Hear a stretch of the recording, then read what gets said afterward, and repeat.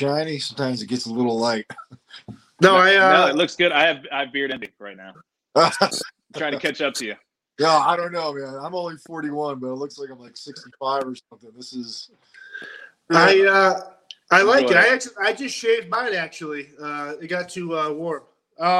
So, how's it going, everyone? Today we have an incredible a talk with once again Barry Kirch, the drummer for the platinum selling band Shinedown, joining us, and our resident Viking here at Spirit Talk.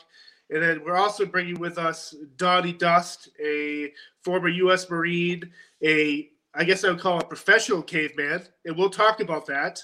Sure. And just an individual that I'm very interested in learning and talking to. So thank you for both jumping on here. Yeah, thank you. Thanks for having me. So, Donnie, before we kind of get into your career, this last year, TikTok kind of blew up, and I'm not on TikTok. I see the problem is I get these videos sent to me. It Barry's in some of these group texts too with their band guys, and you watch a video and then you start scrolling down TikTok. Well, 3 hours later, the other night, I get to a video of someone going, "I see you," and it's like, "Hey, could you make a candle?" And then you start doing this, yeah.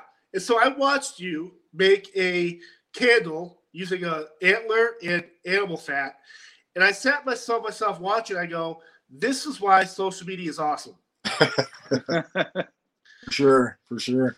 Yeah, TikTok is it's one of those things I had no intentions being part of. But as a parent of a 15 and 12-year-old son, whatever social media they're going to go on, I need to make sure that I'm on there and just, I'm aware of the things that they're looking at and maybe some of those influences. And as I was on there, I didn't want to be that 41-year-old creeper, like looking at all these weird videos and all this jazz. So, he convinced me. He's like, you should throw a couple of your videos on there. And I threw them on there and people enjoy them. And I keep them real simple. Just kind of, here's a skill. This is how I go about doing it. And, learn something from it. Cause that's really what it's about, is if we can use a platform like TikTok to actually teach folks, then I think we're hitting the nail on the head. So. Yeah, it's very fascinating. I know Barry and I always joke about social media in general, how it's a necessary evil, especially if it's used in a good way, getting out a positive message. I know Barry's always pushing for the campaign against negativity and just an overall positive outlook on life. But some of the stuff on there, and I'm glad you brought it up, with children, you do kind of have to protect what's yours, especially in that dark web of just nudity and drug use. It's just crazy. And what's interesting with you is that you have this primitive lifestyle that simplifies everything. And so that's why I'm glad again you're on here today. Appreciate it. Thank you. Yeah. It's a balancing act. I find as a parent, and similar to you guys, you have to find that fine line where you can allow your kids to learn things, but you also have to find a way where you can kind of safeguard them. Because on some of these platforms, there's nothing but, people slamming beers and just kind of this perverse sort of outlook. And that's what I really try to shield them from. So if I can be part of that solution by creating some content where, a 15-year-old boy to a, 65-year-old man or woman can say, I want to try that.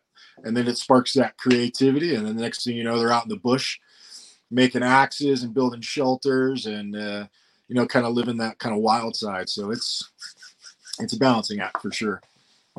When the pandemic hit, did that kind of get your juices flowing in terms of, okay, this next year or so is going to be off the grid? Does that help you in a sense, or are you already prepared to be, if this does happen, or if it happens again, you've already kind of mentally prepared that? Yeah. So as far as my approach when kind of 2020 hit was, I wasn't really worried from a kind of a food, shelter, kind of safety, security sort of aspect. I was more worried about kind of the idea of this virus catching one of my kids or actually impacting me. That was the macro, if you will. And then what the micros were all those things that I can easily mitigate and safeguard. So, for me, it's a balancing act, but I find myself in a lot of caves and my sons know where those caves are. And if for whatever reason they weren't with me, we had our own emergency evac plans, and it's go where no people are. And you walk out there, and we had signal plans, and I didn't we had quite an elaborate system, but they ran through it. I mean, I drag them out to 13,000 feet and say, all right, this is what we got to do. This is how we got to go about doing it. And north, south, they're like, yeah, Dad, sounds good. We're on board. And, you know, even as a divorced guy, I was like, you can bring your mom. We don't want to. We got to make sure everyone's safe. But, you know, it's being prepared. And, you know, some of my approaches were just understanding what the environment offers, some of the medicinal plants, understanding how I can go about getting food if there were mass shortages. And it wasn't anything of major alarm. It was just more of a kind of push play. This might be the time to operate. So, yeah, it's definitely a way. It's maybe not necessarily the way for a lot of people, but I find it to work very, very well for me. Now, Barry, you've also spent more time camping in this downtime with your wife and daughter and stuff. So how has that been for you guys mentally and physically, just kind of getting outside the house? For me, mentally and physically, and I think for the family, it's wonderful. It really helps connect us more. Allows me. My daughter's younger; she's 10, just turned 10 in January, so she's a little bit younger in these things, and also of a daughter mentality. She's a little bit more, I guess, in a way. She's very, I don't know how, because her mother's not this way, but she's very girly and sensitive, and that's just who she is as a person. So, you know, as far as being super gung ho in the woods, she's a lot more cautious, which is probably a good thing in the long run. But getting out with them and having this time to do that and really introduce more so my daughter, though introducing my wife to a lot of these things is fun too, because she's a city girl. She's a South Florida girl. You know, they didn't grow up camping. It wasn't a thing. They're like, what do you mean? What do you mean there's bugs out there? Well, yeah, you live in Florida, there's bugs. You know? So it's been fun to get her into that. And it's much less of the primitive style, like Donnie, you're doing. You know, you're in the cave, you're getting your own food, you're flint knapping, you're making your own weapons. We're on more the glamping side of things because that's how I got my wife into it. You know, we have a nice little airstream that we camp in, but in that I'm able to take them out of that environment and go, okay, we're going to go catch some fish. So here's how we're going to do it. Let's go on a hike here. Let's look for, you know, I'm a hunter and I'm a fisherman. So let's go look for signs of wildlife in the woods. And what are you going to do if you get lost? And here's how you can mark your trail as you're going into another place. You know, just those small little things. And I'm very much a novice probably compared to what you are with not only your military background, but what you've done in the primitive lifestyle, even what you've done, you know, TV-wise and in your books.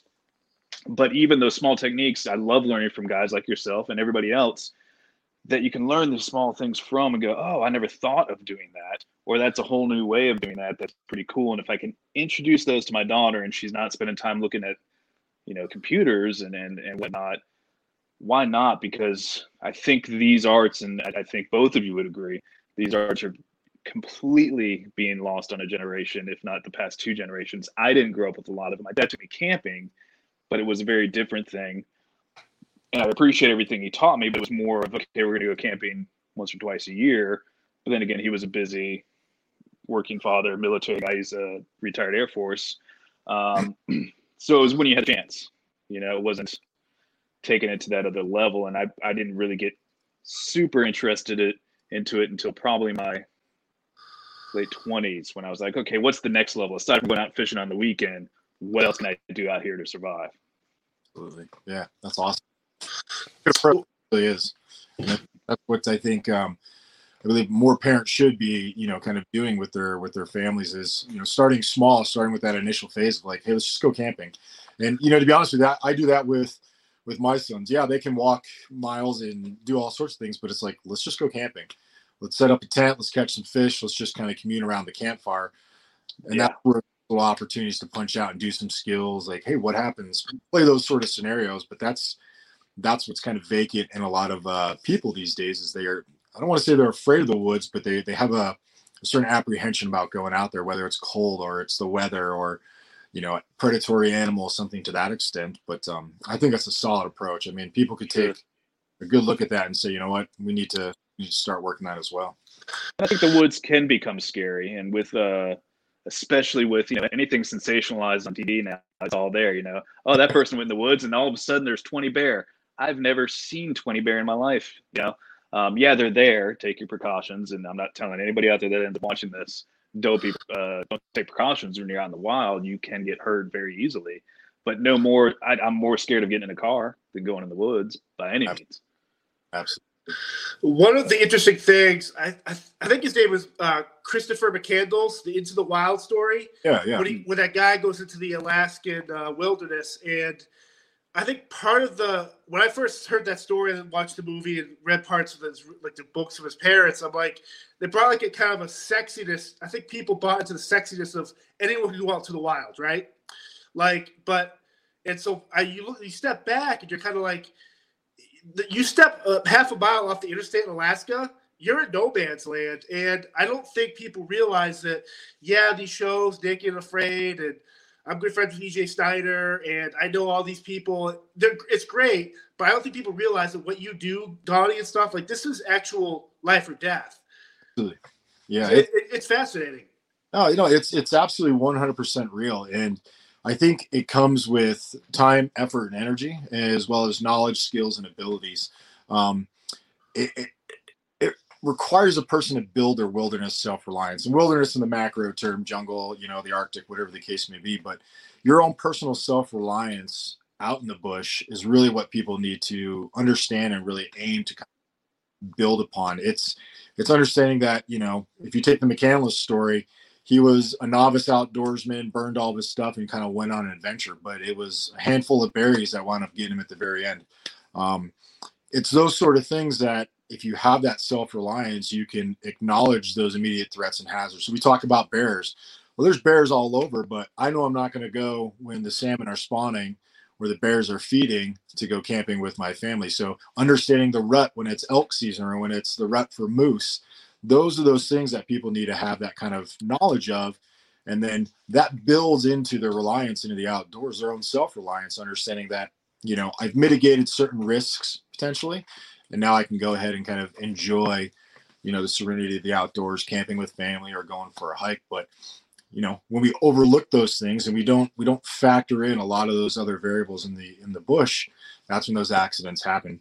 And, they can be deadly at times for sure. Yeah. Is it weird for you, Donnie, when you have to go to a speaking engagement, stay at a hotel? Like, do you feel more comfortable in a hotel, what people would consider a normal environment, as opposed to in a cave or outside the wilderness? Yeah, I think if I'm with my sons and we're traveling through an area or something to that extent, there's a luxury to it, and it affords certain kind of ease of access, if you will. But I typically avoid them at all costs. It's like, I'll put it to you like this: I don't own a bed. I've been sleeping on the floor for years. It's just, I know, quite right. But it's one of those things where you crawl into a bed, it just feels really familiar, comfortable, especially in a hotel.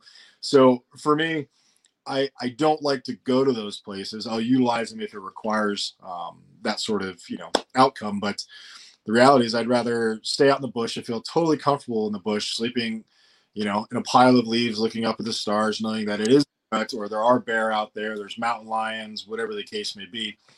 But again, it comes into, I always call, when I talk with a lot of students, I say there's a pattern of life to the natural world. When we first walk into it, the pattern of life that already exists, we can do a couple things. We can try to become part of it, or we can try to battle it the entire time. And once you become part of that pattern of life, and you gentlemen have all camped before, you start to hear things, you start to smell things, you start to observe the actual true nature and its patterns and how you're working within it. And then when there's interruptions in those patterns, that's when we can quickly identify, there's something over to my left, or there's some sort of disturbance, a click and a half away because crows are flying up and they're flying irregular.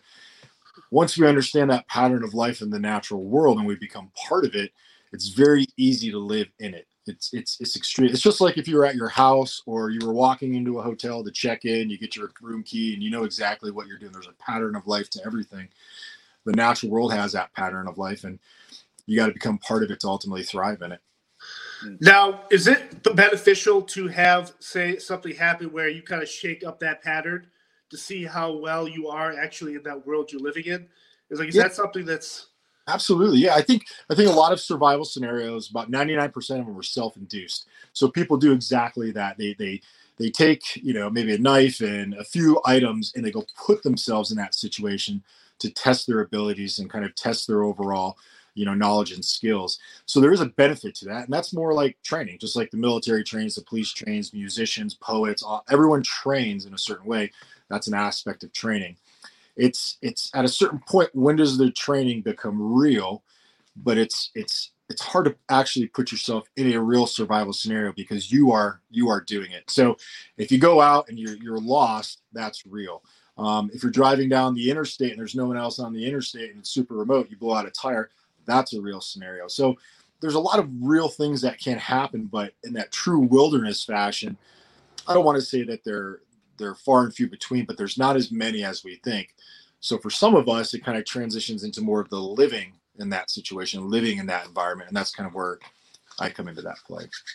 Now, is this something, sorry, John, I'm curious, did you grow up doing these primitive things? Was it a family thing and that's what got you into the military? And then after the military, you just made, this is going to be what I do?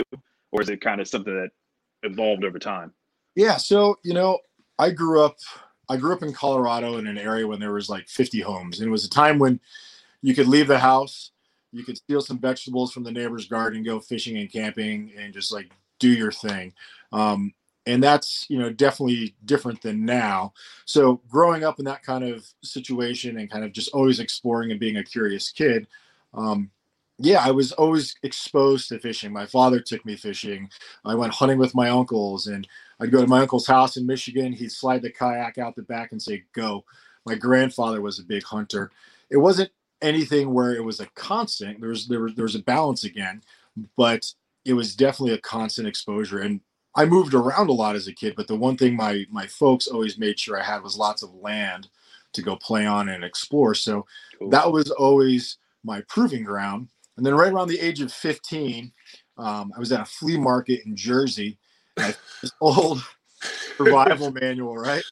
Still have it. And I started thumbing through this survival manual, and everything I had been doing or experimenting with or trying to create existed in that book. And then all of a sudden that turned into my gospel. And I did that for, many years until, it was time to say, all right, what are we going to do as an adult? Well, I gave college a try, and that lasted for about 2 months. And then, I went to Uncle Sam and said, hey, I like camping. I like fishing. I like hunting. He's like, well, you should join the infantry. And I was like, this is too easy. And, Uncle Sam, he supported that interest by sending me to all sorts of survival schools in Thailand and Malaysia and Indonesia. I got to embed with a lot of indigenous cultures and learn from them. And it was just a constant, snowball effect where it was just always building bigger and bigger and bigger. And then eventually, I decided to get out of the Marine Corps, and I wanted to take all of these life passions and turn them into something that would be able to feed my family and give me lots of adventures and allow me to kind of truly explore who I am as a person and ultimately to live a little bit more wild than the next person. I like it. I like it a lot. Right on. Appreciate it. Now, I never grew up with like a pocket knife. Like I was doing tree forts, like leaf huts, all like I love the outdoors, making mud pies, but I never was into like whittling. Now, is that something you did, Barry, growing up, whittling? And then Donnie, let's lead this into the stuff you do with the stonework, which I really don't understand it. No worries. Yeah, I mean, for me, it was kind of a rite of passage when you got your first pocket knife. When I think it was my grandfather's, but given to me by my parents, my first little just small pocket knife, and I cut everything I possibly could, including myself, as many times as I could with that knife. And it was a rite of passage. You were finally trusted with a pocket knife and a BB gun. And that was the big deal. And I'd take that BB gun down. I grew up in Panama City, Florida, for the most part. We moved around a lot when I was very young, but we finally settled in Panama City when I was around 7, 8. And that's where I grew up. And we lived on a canal on East Bay overlooking Tyndall Air Force Base. And that's kind of Gulf side of the Gulf Coast area. Yeah. And so the BB gun was down at the bay, or I was fishing, or I was snorkeling. I was constantly down there. You get done with school, you get your homework done, and you're immediately outside, and you weren't allowed back home until dark for dinner. Get out of here, come back home at dinner. And that's where I was with my pocket knife or fishing rod or my skim board or any of that kind of stuff, causing trouble, but all good trouble. Yeah, good kid trouble. And trying to see, we'd have contests to see who could get our feet the toughest throughout the summer barefoot. Or one of the worst things you can do is who can get the worst sunburn, which we did. And I lost that battle. Or we create our own adventures where the salt marsh that split the canal that I lived on to the bay, we would make contests, and I forget what we called it, but who could get across it the first by going through the mud and just getting nasty. And my brother, who's 6 years older than me, really taught me a lot of that too, because he's very outdoorsy. And unlike myself, he wasn't born with a fear at all of snakes, reptiles, and that kind of thing. So he's out there catching snakes and having a good time, and he bring them to me, and I'm relatively fearful of snakes. I don't mind them. I'm not one of those that goes, oh, there's a rattlesnake, I'm going to chop its head off. But I leave him alone, okay? He would work at a rattlesnake farm and milk rattlesnakes. He didn't care. He's fearless when it comes to those things. So it was nice having those lessons as well and fishing with my father. So yes, to go back and not ramble too much, pocket knife was a thing. Getting those rites of passage as a kid was a thing, and learning the responsibility of having them was a big thing growing up for me. Awesome. Now, how does that lead to you, Donnie? Like, you start whittling and then you start doing the stonework, the flint knapping. Like, how does that? Yeah. So my journey into flint knapping was really simple. This was like probably 2008, 2009. And I got tired of all of the stuff that comes with, one person wanting to go out into the wilds and explore. The backpacks, the sleeping bags, the tents, everything. And I took a moment and I said, how did we as human beings, how did we get it done? And I did some research. I actually enrolled in a community college class in archaeology. And the professor just started talking about stone tools and brought in some examples. And I think that was my moment of like, oh my gosh, this is my calling, So, there's probably the only class I got like a perfect score in, because it was like the most interesting class. But yeah, I got a hold of that professor and said, how do I get my hands on these? She put me in contact with a guy, and he made me a set of stone tools, kind of similar to like some of these guys right here, just big hand blades. And he made them out of obsidian. I used them till there was nothing left. And then I felt like I had earned the right to start flint knapping by using those tools. I understood how they worked different than a pocket knife. I understood how they would make holes, how they would cut wood. And then I just started flint knapping. I started breaking stone, giving myself stitches. And, it's just morphed into this constant pursuit of stone, which is what I call the first skill. If you're looking to get into primitive skills or even survival, you should learn flint knapping. It's the old scenario, like what happens if you have no knife? Well, now you can make one. And that's kind of where my overall expression and journey into this is saying, all right, I can walk into the woods with absolutely nothing, find the stone, crack the stone, build the tools that I need to hunt game, to chop down trees, and to ultimately thrive. It all starts with, some of this stuff right here, just a raw piece of stone. You break it over your leg, you shape it into any form, from drills to, crescents for processing game, things like this. I mean, I've used crescents this size to process out bison up in Montana. Wow. And it's that sort of, journey for me that's been my focal point. And the one thing I try to always bring people back to is that you can have a reliance, you can have a self-reliance in the wilderness, but we still have to be able to create. And that's our number one survival skill, is creativity. So whether we create it from stone, or we create it from bone, or we create it from wood, these will be the tools that will ultimately allow you to thrive. And step in that one thing for me, it's my drug, so to speak. You make it sound easy, but I got my degree in archaeology, and I remember doing the flint knapping class, and I really, really enjoyed it. And the professor that was teaching us, he had a lot of obsidian with him, which, in Florida isn't the thing you find. We don't have stone like you do up in Colorado. And the stuff we have is pretty soft and porous like limestone. But I remember doing it. You'd lay the leather across your lap, and he had a couple bone tools to get the small chips out.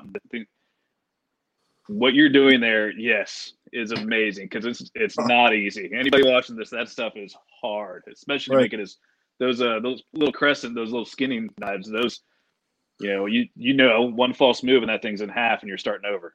Yeah, I have a pile of broken rocks all around me. It's debutage. It's pieces that I've snapped right in half as I'm working on them.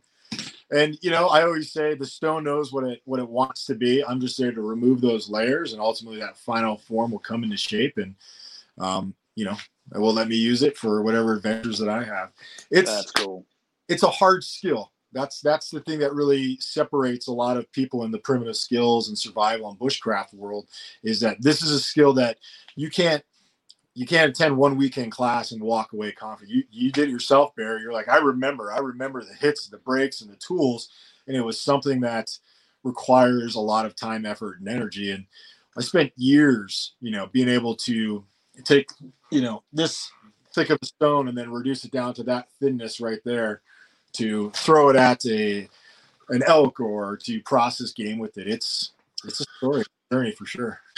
There's something very fascinating too, because when I go back to my grandparents' farm in Western New York, like we'll walk the creek beds, and I remember growing up as a kid, we'd find these cool rocks, look like a shape or a fist or a heart. But once you start looking at like the weird fossils, this cool stuff, there's just something so awesome and arty about it. But it's history, and it's kind of cool that you get to play around in that while making your own history. Yeah, I feel privileged. I feel kind of, I'm honoring the ancient ways of living. And like I tell a lot of folks, we've used stone longer than we've used steel. If you really think about it, there's stone tools that date back like millions of years. And a lot of them are just simple hand axes. And then over time, they've evolved into these ornate, beautiful pieces.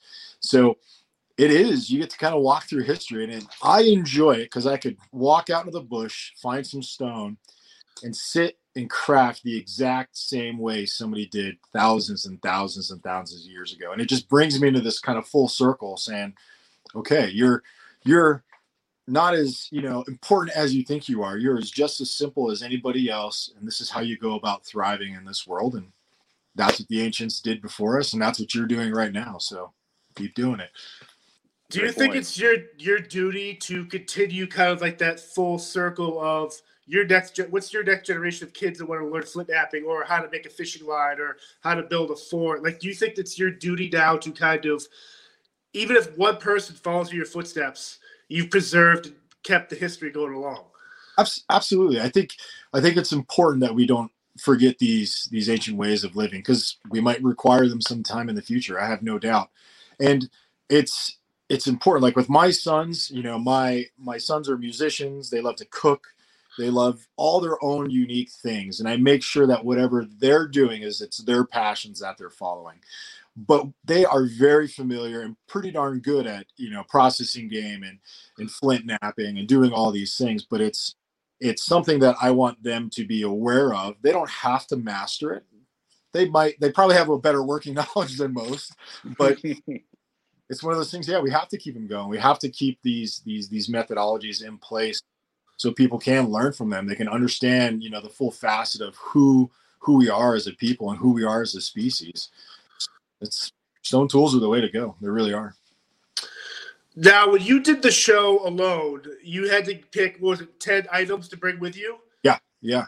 Would you have changed those 10 items? Do you ever Monday quarterback different actions or reasoning for why you choose a certain tool? No, it's interesting. I chose kind of the basic survival items, and I like to think of Alone as a very unique show because you get 10 problems solved. So if you think about it, you can walk out there with fire, a warming layer like a sleeping bag, hunting tools, a pot. You can walk out there with a lot of things, a lot of issues, survival issues that are already solved for you. Now you have to know how to employ them and keep them going, but it alleviates a little bit of that stress. Now the whole factor in that show is being isolated and being alone. But for me, I was very confident with the things that I had, and knowing that if they were to break or if I was to lose them, I had the knowledge, skills, and abilities to replicate those, whether it was, fire or, warming layers, whatever the case may be. That's where, for me, it was extreme confidence saying, all right, well, if this goes awry, I've got X, Y, and Z that I can definitely fall back. That's that wilderness self-reliance. Right. Now, Barry, do you watch these shows, Barry? Like, what is it about these shows that kind of gets you enthralled into this? Like, there's just the drama. You don't have to manufacture. And one of the things I always question is, okay, Naked and Afraid, I get it, naked, but like, like, is it staged? Like, the thing about I Love Alone, it's just you and a camera, right? Yeah. No team, no film guy there with you. Everything you encounter is real life. Yeah. I tend to think some of the other shows are very, I don't know if it's staged or it just seems too Hollywood. Yeah. Go ahead, Barry. I'm sorry. Oh, no, you're fine. Either way. I agree with that. And I think, there's enjoyment of watching the staged ones as well, like Naked and Afraid and stuff, which that one I didn't get too much into because I'd have to stay up till 11 o'clock at night, midnight to watch it because my daughter doesn't need to see it. Not yet anyway. I'm trying to keep the innocence as long as possible. For sure. But shows like Alone, I enjoy a lot. And for me, a lot of people watch these reality shows for the train wreck side of things. Oh, when's this person going to fail? What's going to be the next injury? Who's going to cut their hand? I remember one of the early seasons, season 2 or something, the woman was thriving. She was killing it. And then she really cut herself really bad by a silly mistake. And she had to get airlifted out. And I was sad for her because she was one of the ones doing the best. She was thriving, but now she's got a catastrophic injury that happened like that. And she can't use her hand anymore. Those things I hate seeing. I like seeing people thrive in those situations, and like even the Bear Grylls type shows. Yes, it's very Hollywood and he's got a massive support team, but there's certain things you can learn from him.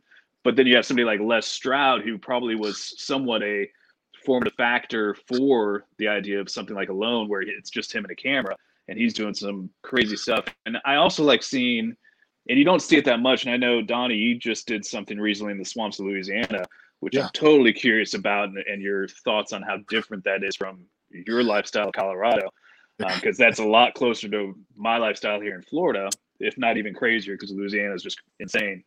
But what you rarely ever see on these shows is somebody being dropped off in the southeastern U.S. I don't know if it's an insurance situation or what, or it's just because it is so miserable down here that the outside teams don't want any part of it. I always wait for that because it's always okay. We're in Alaska, the last frontier, or we're going to be up in the Arctic Circle or those kinds, or Canada somewhere. And those are just as hard, if not harder, to survive in. But you never see the hot, sweaty messes as much sometimes. So I always enjoy those situations. Yeah, I think a lot of the survival shows that are out there, there's always an objective and kind of a mission. There's a deliverable, if you will, that they're looking to provide the audience, whether it's adventure, whether it's a skill, or following along on this journey. So there's a lot of reality to them. EJ, I know EJ. There's a lot of people that have been on Naked and Afraid as well as Alone, Dual Survival that I know personally, and they're all real. There's just different kind of approaches to it. So we'll take something like Dual Survival, where two guys are given an objective. They're given a small kind of resources based off of a survival scenario. So two guys are kayaking, and then all of a sudden their boat dips, and then they're on the beach somewhere.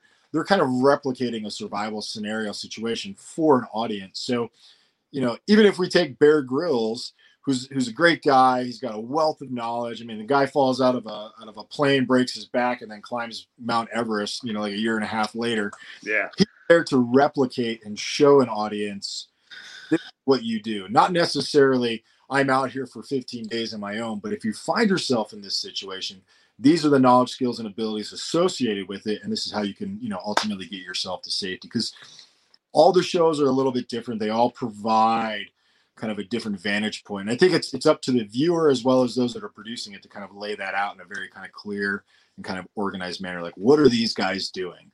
This is what they're doing, and kind of expectations. Sure. Now, the interesting thing about your appearance on Alone, Donnie, is that you had a really bad heart attack the year prior. Yeah. Now, leading up to that, were the producers, or were they just like, man, this guy's actually crazy? Right? I mean, you think of an athlete that breaks a leg in football or hockey, they're coming back at 85, maybe 70% the next year. And here you are, it's a sport, but it's no different mentally and physically. So how do you do it? So my after my heart attack, it was my recovery, which is really the premise of my first book. Yeah. So that was all about my mental, physical, emotional, and primal recovery, my well-being, if you will. And I knew I was healthy prior to my heart attack, and I knew I was going to be healthy afterwards. This was just a new factor I had to consider in a lot of my decision-making. So I didn't really worry about it. I didn't worry about if it was to happen again. And to be honest with you, this is probably going to be one of the alone was the safest situation I could ever put myself in because there's an entire medical crew, yeah, there's some miles away, but I was going to be okay no matter what. Even if, I snapped a femur or I got attacked by a bear, as long as I could hit that button and say, come help me, I'd be okay. But yeah, I didn't really, and I still don't live by the fear of having another heart attack. I accept that it might be the thing that takes me out one day, but knowing that is a probability, I think it just really opens my life up to say, all right, well, if we know that's going to happen, and that's a guarantee for everyone, we all die at some point, maybe I have a little bit more clarity on how. What are you going to hold back for? Just keep going, keep living. Any challenges that come your way, step up and do them to the best of your abilities. Otherwise, you just wither away and die in the corner. I refuse to do that. I mean, for the example of my two sons, if anything, they can see their dad have this major, life event at a very young age and then overcome it and just keep moving. And, aside from February 3rd, which is the day it happened, that's the only really day that I take a moment and say, 4 years ago or 3 years ago, you were laid up in a hospital bed. And then 3 months later, you're sleeping naked in a cave next to a fire. It's a good life, You got to do it, Now, you also have your dog out there recently, Finn, right? Yeah. So when Finn's out there with you, does he act differently if he's out there versus back at home inside a regular house? Like, how does that affect his psyche himself? Yeah, so Finn is very much a wild dog. I picked him up in Aurora. He was eating roadkill, so I respect that because I'm a big roadkill guy myself. But I was like, this character looks like he could be with me. So I adopted him. I brought him right out in the mountains, and we just bonded. He's jumped in front of moose. I've been walking, and a moose comes out, and he's jumped in front and growled it out. He flushes squirrels and rabbits and all sorts of stuff. But he's very much like me when we have to kind of fall back to, the place that I keep when I have my kids. He kind of gets a little like, all right, when are we going back out there? We're always out there, but he's very much feeds off my energy. When he sees me grabbing certain things, his ears kind of perk up and he knows we're getting ready to head out. Or if I grab my bow, he sleeps on a mule deer hide. So if I roll up his mule deer hide, he's like, oh, we're out the door, and tail starts wagging. He's happy as anything. It's just like us though. We see something, we're like, oh, it's about to happen. Let's go. And same exact way. So Barry, question for you here. Say you and I are going on a hike, which we did, I think, up in Penticton, Canada, this past tour or whatever. Yeah. What are some tools that you would bring with you that you would have to be like necessity? Like, what are some stuff you have to put in your backpack, you think? For like a day hike? Something like like we did. I mean, we had cell phones with Wi-Fi reception, but I mean, it was a great hike, but any one of us could have rolled an ankle, and the Uber ride up there was no different than the Taliban. So no, the Uber ride was intense. I have not been a car sick in a very long time. For me, a pocket knife is essential with me at all times. A bandana or two, you can use those for just about anything. Some source of fire, which we had Sanjay with us, so that was helpful. He's always got a lighter. So fire's good. And, with that situation, an emergency device was the cell phone, where there's plenty of cell signals. So if stuff really hits the fan, you have 911 available, and it's a national park. I think it gets a lot deeper, a lot quicker if, one, you're going to go out alone and you don't have buddies with you, or two, you're going someplace that's quite a bit more remote. Then you start really thinking about having a pack or a day pack that has a lot more survival things, maybe a space blanket for quick warmth, those kinds of things, one of the water straws or some way that you can get clean water. Because if you do get lost, anybody that has been lost, you realize how scary it is, how quickly you can be scared. And I've been lost, and it's a horrible, weird situation at first till you kind of figure out, okay, calm down, let's figure out what we're going to do. I think having a small day pack like that, for us on the road, I had my camera case and my pockets full of stuff, but if it were more of a bigger hike or going a little bit more wilderness, Donnie, I think he'd agree, you need to be a little more regimented on what you're going to pack. I do find it weird, though, that, hey, we're going to go up there, we'll find this place, we got cell phone. Like, what if we get up there and there's no reception? So what if one of us rolls our ankle? It's just stuff like that where you kind of like, I trust that we do the right thing, we figure it out. Like, we know where the bottom is because we can see cars, but we still have to go a quarter mile downhill in some parts that are rocky. Like, what happens if one of us rolls our ankle? How are we buddy carrying this person down? Right. And so my question to you, Donnie, is how do you find you come across a lot of people who take your classes and have those same type of, I'm just going for a hike and don't really think about stuff like that as simple as a rolled ankle? Yeah, absolutely. I run a lot of traditional survival classes, and one of the premises of the classes is pack what you would for a day hike, and that's all we're going to use for the next 3 days. And I say 3 days, 72 hours, because that's kind of the normal response time for a search and rescue team. And, people are kind of a little weary at first, but the whole point is to replicate that exact scenario. So the three of us are out hiking, I roll my ankle, we can use what's in my pack, whether it's, and I always carry 4 things with me: a blade, a blanket, a bottle, this bottle right here, so I can boil water in it, and then some aspect of a burn or a fire. Those 4 things are the 4 hardest things to replicate out in the bush. So I mitigate some of that by taking those, and that's what I try to stress to a lot of the people that I bring out in the bushes. If you can have some basic things that enable you to create fire, which is also a signal, which is also warmth, which is also protection, and then using your blanket and the means of boiling water, you're going to extend that 72-hour window a great deal. So yeah, I bring people out, I say pack what you're going to bring for a day hike, and someone will bring a granola bar and a pair of socks, and then by 1 o'clock morning they're like, I should have used 4 leaves to keep me warm, but that's how you learn, though. That's genuinely how you learn, is by really testing yourself and exposing yourself to those situations. And the fortunate thing is there's someone there like me that in the event of an emergency, in that scenario that we're replicating, I'll pull out a space blanket and say, all right, now we're getting to a critical point of failure. I need you to warm up. We'll create some thermal mass and we'll get people warmed up. Or instead of, boiling out water bottles, we have a water filtration system. They don't know I have those, but that's at that critical failure point. Now you go ahead, Barry. I was just going to say, do you have, you spend a lot of times alone out there. Is there something that is kind of a guilty pleasure thing that you do out there, whether it's humming a specific tune or, because you have a craft, you're making instruments out of stone and stuff, but is there something else that you do? You're like, yeah, I got to have this with me, and it's a mouth harp, or for me, I carry a slingshot and I target practice with a really small slingshot because that's fun. Yeah. Do you have something like that? So I don't think I have that one thing. One habit that I do is I cache. So in some of the caves that I have, they're around specific springs or like great areas for fishing. So I'll cache things out there, which ultimately allows me to kind of pull back on some of the things I might bring. So if I know one of my main caves has everything from an extra pair of shorts to countless stone tools, a little burn bowl, and a couple of things that if I'm like, what, I'm kind of feeling down, I know I can make it to that cave. I have resources on hand. So I guess kind of using that caching mentality is my approach. One thing I always will carry with me is, some manner of a stone hand blade. This right here is the one thing that I aim for every student to be able to create, because you can use this as a blade. You can score around trees. You can knock trees down.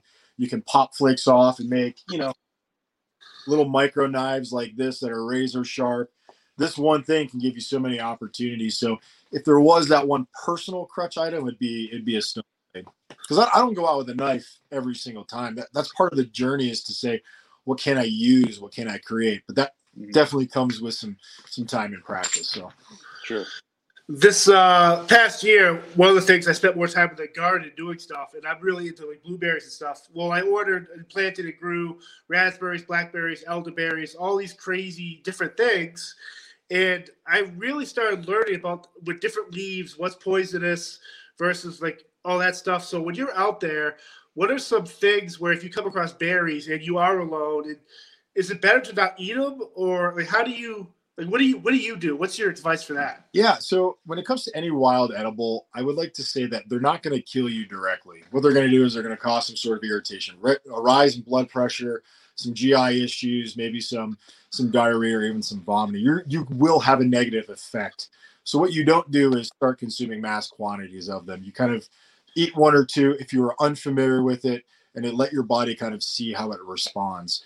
But that really comes into, just the person who has no idea about any sort of edible plants. if you're not familiar with it, I would just steer clear of it. If you're working on that, field guides. I mean, I forced myself for a year. I lived as a vegan for a couple of years. It started with a dare. I'm normal now, but you won't live in a cave for 10 years. Yeah, you know. So one of my buddies very dared me to become a vegan. I went vegan, but the best part about it was I removed an entire food option off of my plate. So it forced me to learn countless plants, and then it also forced me to remember these plants in various locations. And the one thing that's overlooked by a lot of people is that plants have a full life cycle, all 4 seasons. So even though things bloom in springtime and they really come to full source out of the summer, well, they still have roots in the winter. They still have different capabilities and limitations at all 4 seasons. So when I try to teach people about certain plants like mullein or yarrow, or even some of the berries, like, something like rose hips, those things exist in all 4 seasons. And they still can be a resource. So just because it's not spring or summer or even moving into fall when the mushrooms are out, focus on those plants, learn those plants, and get out there with a field guide. This is the easiest way. Find, the Peterson field guide, walk out there and say, this is what I believe this is.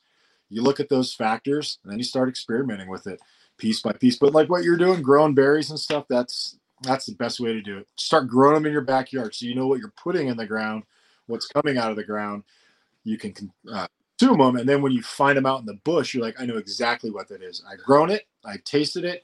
I've harvested it. I've done all this full life cycle to it. I know 100% that's what that is. So there's a small creek up by my house, and so I guess my question is, how do you know? Could you drink from that? Could I drink from that? Or if it's not running, or if it's stagnant, what's stagnant water? Yeah, so stagnant water is water that's just sitting in place. Think of like a rain puddle. Yeah, like a rain puddle. I would drink from a rain puddle. I mean, if it was on a road, no.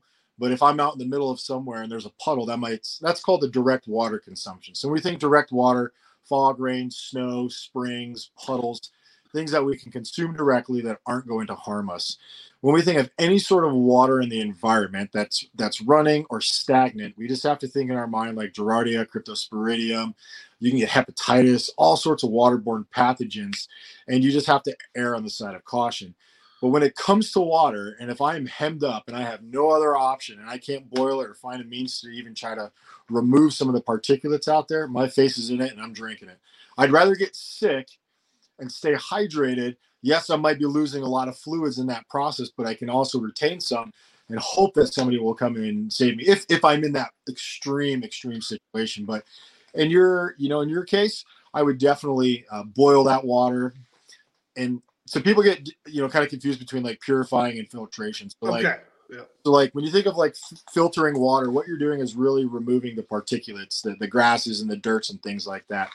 When you purify it, you're killing any waterborne pathogen that could exist in it. And typically boiling is one of the best means if you don't have, the UV kind of strobes, or you don't have a water filtration system. I teach people to use a single wall, water bottle like this, collect up the water, start boiling it, and water boils at 212 degrees. Our visual of that is rapid steam and bubbles. So we know it's clean. All things really start dying around 160, 165. So you're just really killing everything in that water. Let it cool and you got a good drink. But, it still might taste a little funky. It might taste with a little bit of like swampy, depending on where you're pulling it out from. But ultimately, it's going to keep you hydrated. Now, I do have to ask you this, and one of my favorite guilty pleasure movies is the movie Waterworld, when he drinks his own urine to that filtration. Yeah. Now, can you drink your own urine? I guess is the question. I think there's a lot of debate on that. I wouldn't. I would say if I can't find a means of consuming water or finding water, I'm not very good at what I do. But there are those extreme situations. If I was going to pee, I would probably pee on something and try to keep myself cool with it. If I'm moving through an area and I have a container of some sort, I might pee in that container. Maybe later on down the road, finding a way of filtering it out and purifying it. But I've never drinking my own pee. I don't plan on it. I mean, no. I've seen once where they've made stills and you can distill the water out of your own pee, but I'm sure it still tastes and smells like pee. So you can survive, but no thanks. Yeah. there's plenty of water in Florida. I'm gonna survive.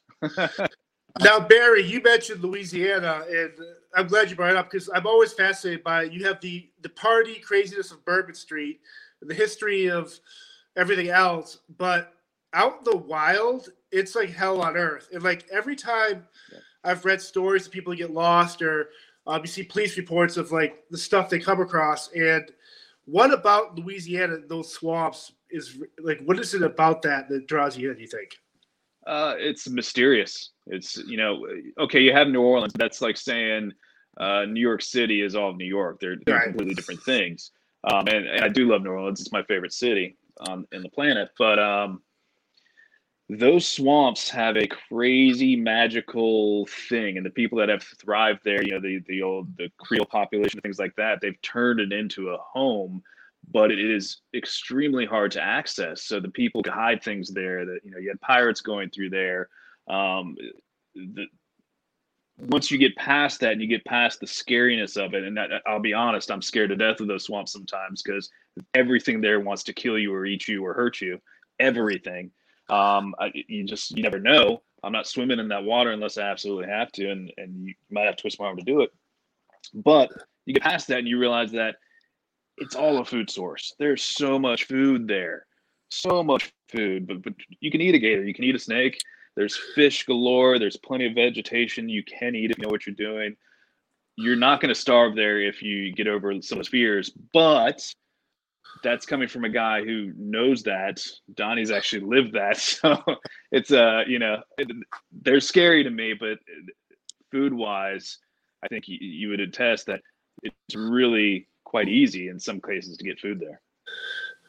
I would say the swamp was full of opportunities. The downside for me going into, this was for a TV kind of spin-off of Alone called Alone the Beast, where they put us in a swamp for 30 days with no tools, zero tools, and they gave us one dead beast. And they gave my group a hog. There was 3 guys. And for me, I felt very comfortable there. There was a lot of unfamiliar sort of, things I had to learn, but that hog not only gave us immediate resources as far as food, but also gave me tons of tools. It gave me bone, and leg bones, and the cutters on that bad boy were just razor sharp. So I knew the tools that I needed to chop down trees, to process everything and anything was going to come from that hog. More importantly, as you walk the land and you discover it, we found shells, we found clams, we found skulls, we found different things that we could use. But the swamp afforded many things to eat, from snakes to crayfish to fish. Pretty much everything Barry was saying was an opportunity for us. On that show, I made an atlatl, threw my atlatl at a possum, hit the possum kind of ran off, and I jumped over some briars, loved it to death with a homemade throwing stick. And then we had possum for dinner one night. We made traps to catch all sorts of crayfish. There was mushrooms, oyster mushrooms growing on every oak tree that was out there. Pulled those bad boys off, smoked them over a fire, and then we preserved our mushrooms for periods. There was plenty of things. But the thing is, the swamp will kill you quick as anything, through whether it's the annoyance of mosquitoes, a spider bite, the gators, the snakes, snapping turtles. And, I'm definitely one down and walk through a swampy area, and just I'm more worried about the snapping turtles biting than the. I have that mentality, I guess. Maybe like, well, if it's a gator, maybe I could fight it off. That's probably, but it's the mentality. That. I'll be behind you. Yeah, exactly. You clear the path. So, yeah, the swamp was a beautiful place, and after a while, one of the simplest things that we were struggling with was we made one fire, and we kept the same fire going for 30 days. And the one thing that kept happening is our fire kept getting really low, and it kept dying out really, really quickly. So we're sitting out there and we're trying to battle, like, why is this going out? Well, we're in a swamp. The water table is extremely high. And as we build that fire, it dries out the ground. And as the fire naturally decreases its flame and its heat, there's a vacuum effect, and it sucks all that water back up, and it starts to put your fire out. So we struggled with this for probably 15 days. And then we started moving the fires around, and we noticed that there'd be a dry spot, and then 15 minutes later, it'd be wet. So we started building clay tablets and building our fire on top of the clay tablets so the water couldn't get through the clay. and our fire burned bright as anything. But that's that pattern of life. That's that understanding of that natural world that you have to really just be part of and just remove everything you think you know and be like, all right, this is where we're at. Let's live.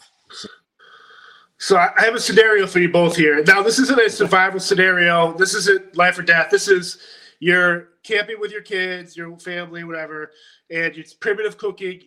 Say you have wild boar you got to cook. What natural seasonings are you putting on that to make that more presentable? Yeah.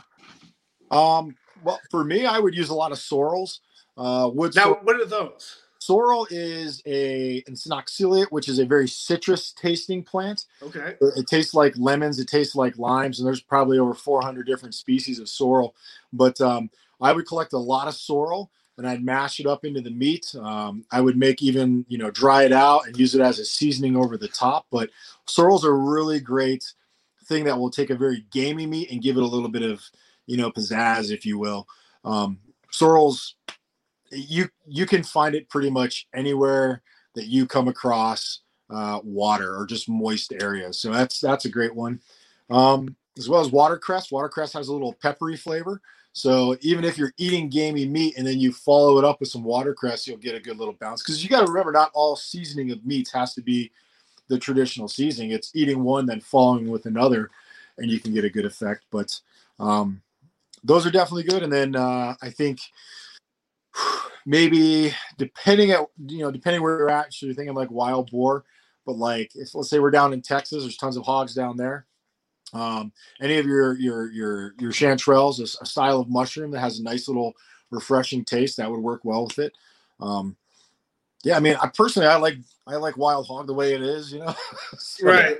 I was thinking you took it a whole nother level than I was thinking. I was thinking, making sure I had the right wood, like a good piece of hickory or something. Absolutely. To get that flavor, Southern barbecue style, some hickory or oak or that kind of thing. Or if you're in Texas, mesquite, and letting that do the flavoring. And then, here in Florida, you could even boil some salt water, cool it off, and then brine it in that salt water. And there comes your salt. And then you can have the salt and then smoke it over fire kind of deal. Barry, we're going to go camping. Okay, let's go. The funny thing about Barry is that he's a drummer in a great, famous band, but he has all this other stuff where you're kind of like, this guy is like, he's like a Renaissance man, like the body of like this Viking, it's very Viking Hobbit because I'm tiny. But it's just great, and and I'm so grateful for you guys to be on here, and I just again I want to thank you guys, and these type of talks are, I think, necessary, especially in today's day and age, and it's been awesome.